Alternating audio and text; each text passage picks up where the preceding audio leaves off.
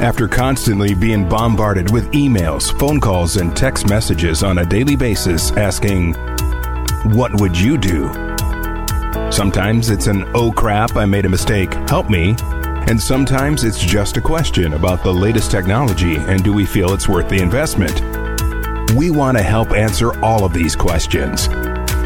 So, welcome to What Would Larry Do? Featuring Dr. Ann. We'll be interviewing experts in the industry to help answer the questions that you desire to know the answers to. And now, it's time for What Would Larry Do? Featuring Dr. Ann.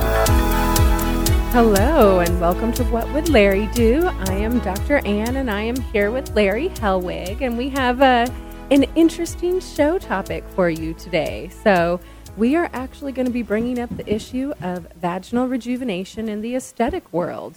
So we titled our show today, Why is Vagina a Bad Word? And Larry, I'm going to let you take off running with that one and just jump in and just really bring up, why is it a bad word? Well, it should not be a bad word. And we are fortunate because we know a girl named Emily Morse, and she does a show, a podcast called Sex with Emily. And she's now on Sirius Radio, and she's doing a big thing. And we know her very well, and we've been on the podium together for over a year. And she does a fabulous job in helping everyone get comfortable with vagina. And I think a lot of people are brought up differently. In some households, they talk about vagina at a very young age. In some households, they will never talk about it, and we give it other names. And I remember we started dealing with vaginal health the day after there was a television show. Who was it? Now I'm trying to remember. No, it wasn't that. Not that one. Anyway, on the show, she was talking about her vajayjay, and this was years ago. And, no one was even saying the word vagina. It was, how did they call it, and what did they name it? It's vajayjay. And so the next day, we started doing the vajayjay rejuve. But people have for years now not wanted to talk about the vagina. And talking about the vagina should be like talking about the weather.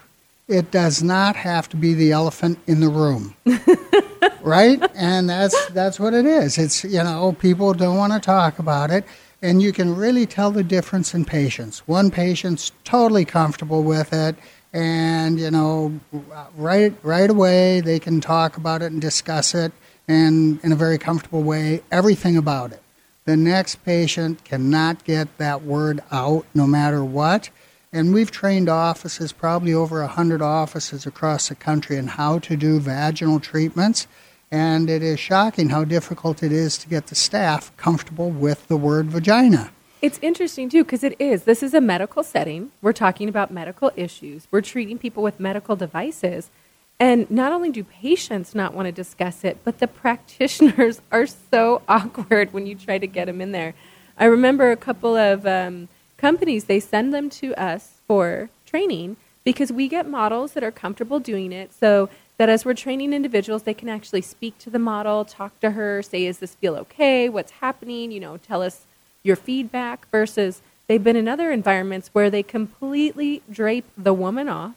You can't see anything but the area you're treating. You have no idea who she is. You can't speak to her, talk to her. It's like making this whole horribly awkward situation. And it's like most of the time you have to learn how to be in a room with your patient and discuss this medical issue that they're having and help them take care of it. And that's my biggest concern with it, is that because women are awkward bringing it up, if medical practitioners are awkward talking about it, we're now creating an environment where women are not going to discuss their health issues. And some of this is related to health issues. And why does that have to be the case? So, Larry, what actually moved you to start down the path of vaginal rejuvenation? Well, it's interesting because when you're doing treatments on patients, and sometimes they're on your bed for an hour, hour and a half, 2 hours, maybe even longer, you have conversations. And treatment bed is what he's referring to. That would be the treatment bed. Thank you. Yeah, let's just had to throw that one out there. Yeah, let's be clear about that. It's the treatment bed, and so you're having conversations about different things, and for some people, they want to know everything that you do in your office. And we have for many years now done vaginal rejuvenation, where we're treating both internally and externally the entire area that, for today's purposes, we're just calling the vaginal area. And we've done that, and so we bring that up, or I'll discuss it with them. And some people, that's the end of the conversation. But for a lot of patients, they want to know more. What does that mean? What's involved in that? And is it painful? And how long does it take? And how many treatments? And all that. So one thing leads to another. But for those people that are interested, it's kind of an eye-opening experience for them, because they have no idea what all a treatment can do for them. And what actually does vaginal rejuvenation refer to? Well, it is, there are two components to it. The major component is inside the vagina, where you are putting a probe of some type in the vagina and you are heating up that tissue by some method. It could be radio frequency, it could be laser, it could be, combination type devices. And it's usually not painful, and it's usually fairly quick. And I've treated many women where, on a scale of 1 to 10, from a pain scale, how does it feel? They'll tell me maybe a 4. And so it's really nothing. It's a very, very easy treatment. So that's, first of all, that's the internal component. And on the internal component, you're looking at issues like lubrication. Mm-hmm. So that doesn't mean that everyone that gets a treatment or 2 or 3 treatments is now well lubricated. But it is one of the things that most women say, yes, it has really helped with that. And it's a huge issue in postmenopausal women is dryness. Vaginal dryness can actually be extremely detrimental to their health. Exactly. Another issue, of course, is tightness. They've had 3 children, 4 children, and 7 children. Yeah, whatever. And seriously, that's a bowling ball coming out. And so things change. The shape changes, and you will get more lax. And this is one great way to be able to tighten up that tissue. So that's another one. Mm-hmm. Another issue is urinary stress incontinence. That's where you cough, you pee, you sneeze, you pee. You laugh, you pee. Yes, all of these things. You jump, you pee. That's right. Anytime there's intra-abdominal pressure, you leak. And that's a very, very common issue. And so each of these things are treatable. And the fourth one that we didn't really know going into this is increased sensitivity. Mm-hmm. And so it's really amazing when you think about the sensitivity of the vagina or the penis, anything. What can you do to increase sensitivity? What can you do to make it wake up and perform better or feel better during the act itself? And I think most women don't actually realize that they lack sensation down there. I think that's something that they don't even know exists or that can be changed. That's right. That's right. Many of them will say, it doesn't feel like it used to. Mm-hmm. And so there are some statistics that frame this whole pleasure issue.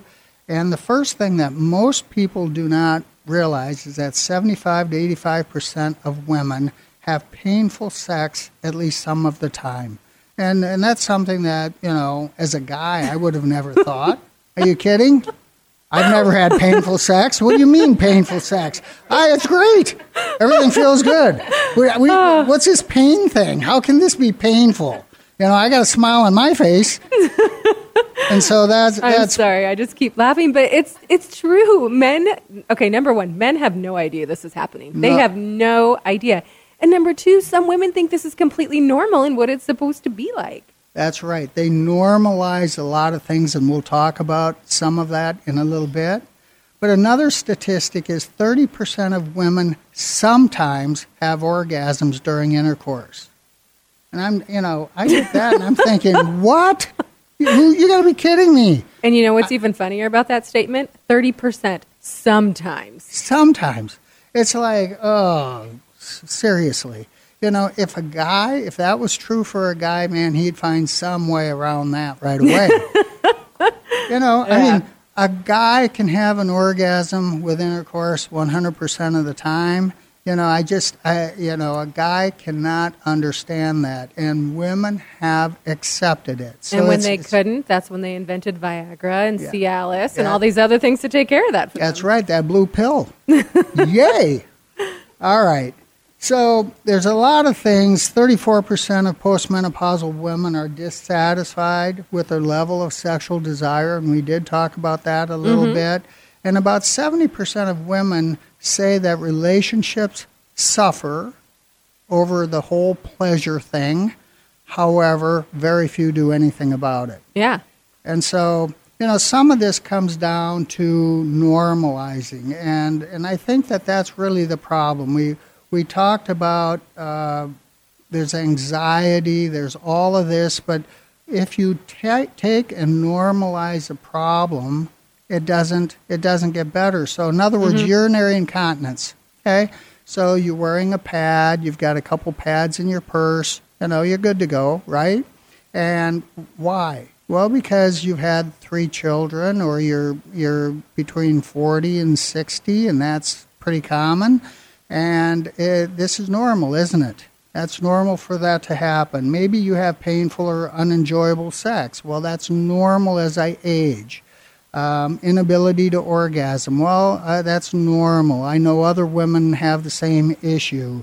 I have laxity, and it doesn't look like it used to look. Well, I've had children, and I'm older, so I'm going to normalize that. So all of this, and then maybe the libido, maybe I just don't have the drive, and I don't have that, and that could be a hormone issue, which we also work on at our clinic. But this is something like all of these things, women tend to normalize so that, well, I'm not alone. It's not just me. It's okay.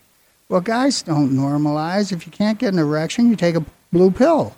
Or you do something. At least go see your doctor and say, hey, like, can we get this checked out? You get this thing fixed. I got to have it working.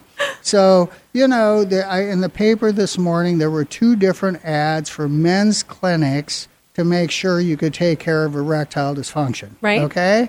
You know, so there's things like that for the men that are going on all the time, but for women, it's normalized. They don't deal with it. And when they come in and actually you have a conversation with them about this and what you can do to help them, it's like night and day. They have no idea that this can be done, and it can be done in as little as 30-minute treatment, very, very easy, without pain. And so anyway, normalizing is really a problem, and I think part of it is just having that conversation. Yeah, and I agree. And that's the biggest thing that I found. Even as a female practitioner, women still are uncomfortable speaking to me about it. And that's why we really wanted to bring it up as an issue, is this is important for women for their health, for the health of them physically, for the health of them mentally and emotionally with their relationships, and just to help them feel better about themselves. So it doesn't have, vagina does not have to be a bad word, especially when you're in with your medical practitioner and you want to know, hey, is this normal? Hey, should I do anything about this, or is there anything I can do? And that's why, it's of course, we're going to have lots of laughs today as Larry gets going, but it really is a big issue. And, I'm passionate about it because women should not have to feel like they have to suffer, or this is just the way it's going to be and I'm going to be miserable. Like, why do we do that? I don't know. Well, one other thing about that, with the sexual and all that, you don't buy your sexual wellness at Walgreens. You need to do something about it. And what we have found over the years is if you increase blood flow, things get better. I can assure you, blood flow to my penis, everything goes great. So you have to have the blood flow, and you increase blood flow to a vagina. Guess what? It gets better. It becomes more sensitive. I think it wakes up the nerves that have kind of gone dormant over time. And again, it's very, very easy to do that. And the one thing everyone out there knows is that when sex is better for the woman, life is better for the family. So Got to make it happen one way or the other. Exactly. So bringing us to the next part. So who is a candidate for a procedure like this? Well, we've treated women in their 20s. We've treated women in their 70s. So all age groups are candidates. But again, we do a good health history, and the physical exam really starts at the time of the treatment. We do, I wouldn't say a pelvic exam. You do have to come in we have to have a report from your OBGYN in the last 12 months that you have negative PAP and a normal pelvic exam. So it starts out with that, and then we do a very, very mini exam just to check for sensitivity and things like that, and anything abnormal that we might feel. And, we've all been in this business. I did pelvic exams many, many years ago at County Hospital and delivered babies and did all those kinds of things. And I know Ann has done similar things. And so you have that experience. Now, should OBGYNs be doing this? Yes. Yeah. But right now, it seems like the bulk of this is being done at facilities like ours. Yes. And but one of the things I want to get back to with the vagina a little bit, many women, they don't seem to know their vagina. Yeah. Yeah, they'll say, it feels like another person. It's like, what? Your vagina feels like another person? And they ask the question, am I normal? And, sometimes you say, do you know what it looks like? And they don't even know what it looks like. You know, like, is it possible you could pick it out of a lineup? And, a lot of women would not be able to pick their vagina out of a lineup. No, so it's true. They don't know what it looks like. And, this vagina is yours. It belongs to you, just like your hand, your shoulder, your feet. This is a anatomy that's yours. And you get to own it. You get to use it. And it does not belong to anybody else, and I don't think any senator in Washington should tell you what you can do with your body, but without getting too political about it. Yeah, we're going to escape from that real quick. All right. But my point is, this is your body, and you should get to know it, and it's usually anxiety and things like that. We don't know if we're okay down there. And, some people, after they've had children and what have you, say, I would like to look like I did before. Yes. Maybe when I was younger, I'd like to have that look. And that is something that's very, very doable. And it's doable surgically, and it's doable non-surgically. And, of course, we do the non-surgical part. But, looking like the best version of you should never be limited to your face. Yeah. You can look your best anywhere on your body. And feel your best. And feel your best. Have confidence in your look and the sensation that you get that goes with whatever's going on. So I think the am I normal is very, very important to take a look at that and the conversation that we have about it. Yeah, absolutely. And so as far as who's a candidate, Larry and I always like to really promote that we do require our patients to have regular OBGYN exams. So you need to see your doctor. And for those women who have not been in the last 7 to 10 years, because as insurance has changed over the last couple decades, I've noticed that a lot of patients do not go do an annual blood work and doctor visit anymore. They just are not going to see their doctors. And women, if you are not getting your regular OBGYN exam, this is an issue. Especially if you are in your 30s, 40s, 50s, just everything from cancer to just overall health. So first and foremost, see your OBGYN, get the clearance, that everything's normal. And then from there, we can help people with their problems. And age is not a factor, because 20-year-olds have had babies, and then, of course, postmenopausal women, even if they haven't had children, can still have problems. So it can affect women of all age ranges and all different types of backgrounds. But the key is, first and foremost, let's make sure you're healthy. Then from there, we can help you fix all these parts that they may or may not be addressing in your OBGYN office. Exactly. And I do want to mention that all of these procedures that we talk about, whether it's internal or external, and external also increases sensitivity. So it's very helpful because, again, it increases blood flow. But you can tighten the labia, you can inflate the majora, which is your outer lips, and they tend to become deflated over time. And the minora, which is the inner lips, tends to become more lax. And you can contract that tissue and get a new look. There are surgical options. So one of the surgical options is a vaginoplasty, and that's obviously for the internal component. And that usually runs about $5,400. You can also have a labioplasty, and that's the outer portion, and that's usually around $4,000. Both together, you're looking at about a $10,000 procedure. These procedures non-surgically over a series of 3 treatments is about $3,600 to treat both internal and external at the same time. And again, it's, it's always less than an hour, usually about 30-minute treatment. Yep. Yeah, so it's very easy. So we're going to jump into my next couple questions, and I actually have a 2-part question for you. So my first part is going to be who should be performing these treatments on women, and the second part are there any risks? Because I feel like the first one leads to the second one. So the first one is who should actually be performing vaginal rejuvenation on these women? Well, in a perfect case situation, you would think it would be your OBGYN that would be doing this. Yeah. This is what they do. This is what they do. They're dealing with the vagina all day, every day, and they would be very good at this. The issue is they are in the insurance business, whether they choose to be or not. That's really where they are. And these procedures, there may be some exceptions, but for the most part, these procedures are not covered by insurance. Yes. And so most OBGYNs are not in this. They don't go out and buy expensive technology that will do this. Yes. And it's not something that... Now, there are exceptions. There are some offices that do it, and they do very well with it.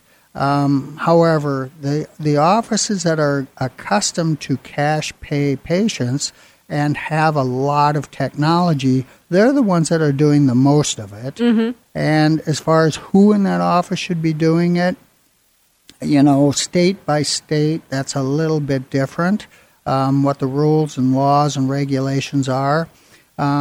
Here at our clinic, we believe that you need to be a nurse or higher to do the procedure.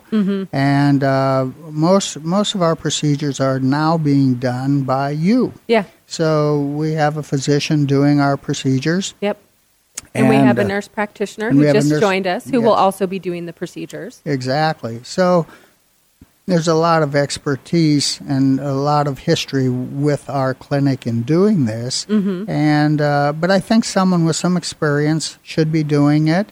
And as far as the risk is concerned, again, all procedures have risk. Yep. And what you try to do is minimize the risk by asking the appropriate questions and doing the correct exam and getting the report from the OBGYN. And so by doing all of those things up front so that this is a patient that does not have cervical cancer that you are treating, does not have other things going on. And again, that's a lot in the health history and physical exam. A good quality assessment makes all the difference. It does, and I agree with Larry. If you go get hair removal on your underarms, there can be risks for that. So of course there's risks for vaginal rejuvenation if somebody is operating the equipment that has not been well trained. That always brings us back to why we're here is that number one, first and foremost, you have to have somebody operating the equipment who is well trained in what they're going to do.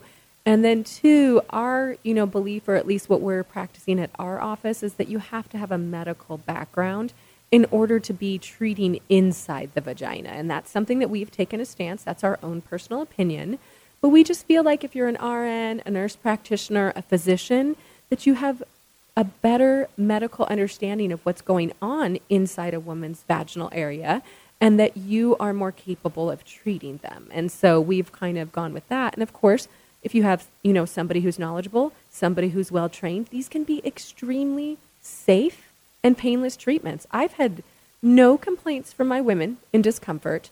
The only thing that I get from them every now and then is that they're uncomfortable having the treatment because I'm inside their vagina, right? Yeah. So they're sitting there with their legs wide open, just like when you go get your OBGYN exam, talking to me. And, the inside part lasts really about 8 to 10 minutes. It's not that long.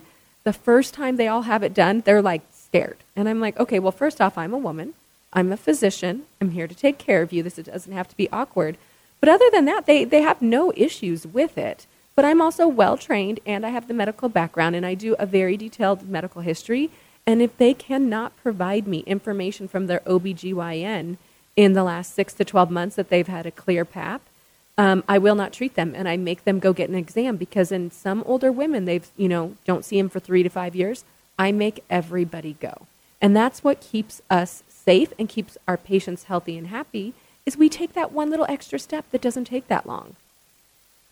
And I think in addition to that, part of it is the process of the discussion with a very anxious patient. Mm-hmm. Because, you might have 100 people walk in your office, and an OBGYN mentioned this to me, and it's always stayed with me, that if you're in your 30s, 30% have incontinence. If you're in your 40s, 40%. If you're in your 50s, 50%. And so, I can't help but think how many women are walking in our practice every day, and what percentage have incontinence, and they don't want to discuss it. Yeah, how many of us are peeing our pants and we're not even telling you? Exactly. So I think we need to address that and find a way to address it in a way that the patient can be comfortable in that conversation. And again, no one wants to talk about the vagina. Mm-hmm. They have a difficult time with that. They have a hard time admitting that, hey, they're leaking. And I tell the story about when I was at the airport and a girl's purse fell open and all these pads fell out. And it's like what they go through, they're carrying extra clean underwear. They have all these pads, and just understand the cost of that. The average cost for a typical female patient is $1,200 per year. And then, does that affect you socially? Mm-hmm. Does that affect your fitness? Can you exercise? Yeah. Can you, all of these types of things. How does that affect your life? And so it's a type of thing that if we can get past that discussion and get you comfortable with it so that you can have these treatments, it will really make a difference in your life.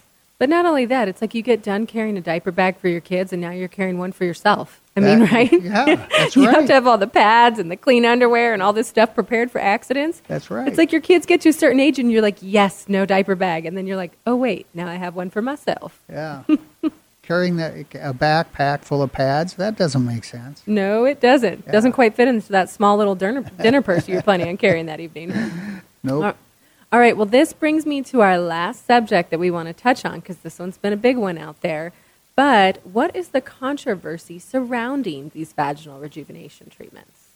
Well, there was an FDA warning that came out, and the warning has to do, I believe, primarily with how companies are marketing their devices. Mm-hmm.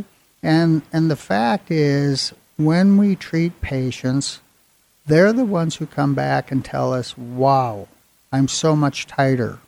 I have better lubrication. I'm having orgasms like I've never, ever had in my entire life. My incontinence is dramatically reduced or eliminated. So it's patients that are saying this after simple, easy treatments. Mm-hmm. And so, the manufacturers have kind of promoted all of that, even though they do not have specific studies. And, I'm not sure how you do a study on lubrication Yeah. I'm not sure, exactly on tightness. Some of that is a little subjective. Or increased sensation. In sensation, yeah. How would we study that? I there may be ways, but the idea is it's very, very challenging. Anyway, the FDA has come down on all these companies about how they marketed it. Yeah. And the devices that we have in our clinic, and we have 3 of them, and they all work. Yes. Every device works, and we have 3 because we're associated with different manufacturers. And you have that many vaginas walking through your door? We have a lot of technology, and yes, we do have a lot of vaginas coming in. So we treated 17 women in one day, and so very successful with them. Mm-hmm. And they all do very similar things, and we kind of pick and choose for the patient. Yeah. But I think the FDA made a really big deal out of it, and and of course they are trying to do everything based on protecting a patient. Yes. But if patients stop doing these treatments based on that, I think that's not to their advantage. Yeah. And you had brought up, so the big thing was that they were concerned that these treatments had serious risks and that there was not enough adequate evidence to support the use of their purposes. But the fact of the matter is, it has been shown in the studies that it increases blood flow to the area and can rejuvenate the tissue. So that's where it's coming from. The companies were definitely, sometimes making claims that hadn't been approved by the FDA. And we all know, right, if you make a claim that's not approved by the FDA and you don't put your little asterisk on it saying this has not been approved by the FDA will flag you for possibly scamming patients. So the reality is you have to be honest with them about what it can do. But Larry, you're 100% correct. We have seen in our women, any woman I have treated gets improvement in all 4 areas, but how much they get in each area varies from woman to woman. Not every woman gets the same increase in lubrication. Not every woman gets the same increase in sensitivity, but they all get improvements. And, as far as the risks of it, that goes back to, it really does have to do with who is operating the device and how well are they trained. So, of course, the FDA is always concerned with safety, but so are we as practitioners. I don't ever want to hurt a woman and make her worse. So we've invested a lot of time in studying different equipment, making sure we're well trained on it, and that only well-trained personnel are doing it, which I think is a big, important thing in your practice. And so we do promote that women find, clinics who have well-educated and trained practitioners to ask questions about these, And if they're not sure, come find us. If you don't live in our state, we can help you find somebody who lives around you that's operating vaginal rejuvenation devices in a safe way, and we can help you find somebody. So that's what I always like to point that out to. That's right. And one of the things, too, is to kind of keep aware is if you are heating up tissue, you're increasing blood flow. But under biopsy, they found a 4% increase in elastin. So in order to get that, you had to heat the tissue, and patients are still very comfortable during this. But you heat up the tissue. To do that, that increases blood flow. So multiple things are happening when you do it. And I think that's a big deal. And you get 4 times the amount of elastin. Well, that's a lot of contraction of that tissue. So it's just tremendous. Yeah, so while the companies are working on getting all their studies, which they are, women do not need to be afraid of having this treatment. They just need to find somebody good to treat them. So this is going to lead us to time to wrap up today, Larry. So, I always like you to leave our listeners with one word of advice and, the what would Larry do realm for the vaginal rejuvenation. Well, first of all, let's get over the problem of mentioning the word vagina. The stigmatism around it. Yeah, it's just, it's okay. We get to talk about it, and again, it's yours. It belongs to you. Get to know it, enjoy it, have fun with it. Pleasure is a birthright. All right? Yes, it is, though. It's a birthright. Go ahead and enjoy it and have some fun with it. I'd like to wish Emily Morse a happy birthday. I did text her back and forth a couple times yesterday, and it was her birthday yesterday. Oh, good. Sex with Emily. So, don't be afraid to get on any of her podcasts and listen to her. She's fabulous, and maybe someday we'll have her on ours. And but anyway, get into an office that does this, talk to them, have a discussion, and in most cases you'll find that they're very comfortable with the conversation. Yep, perfect. All right, well, thank you all for joining us today, and we will see you next week. Thank you for listening to What Would Larry Do? Featuring Dr. Ann. Hear it live each week here or anytime 24/7 on demand at starworldwidenetworks.com.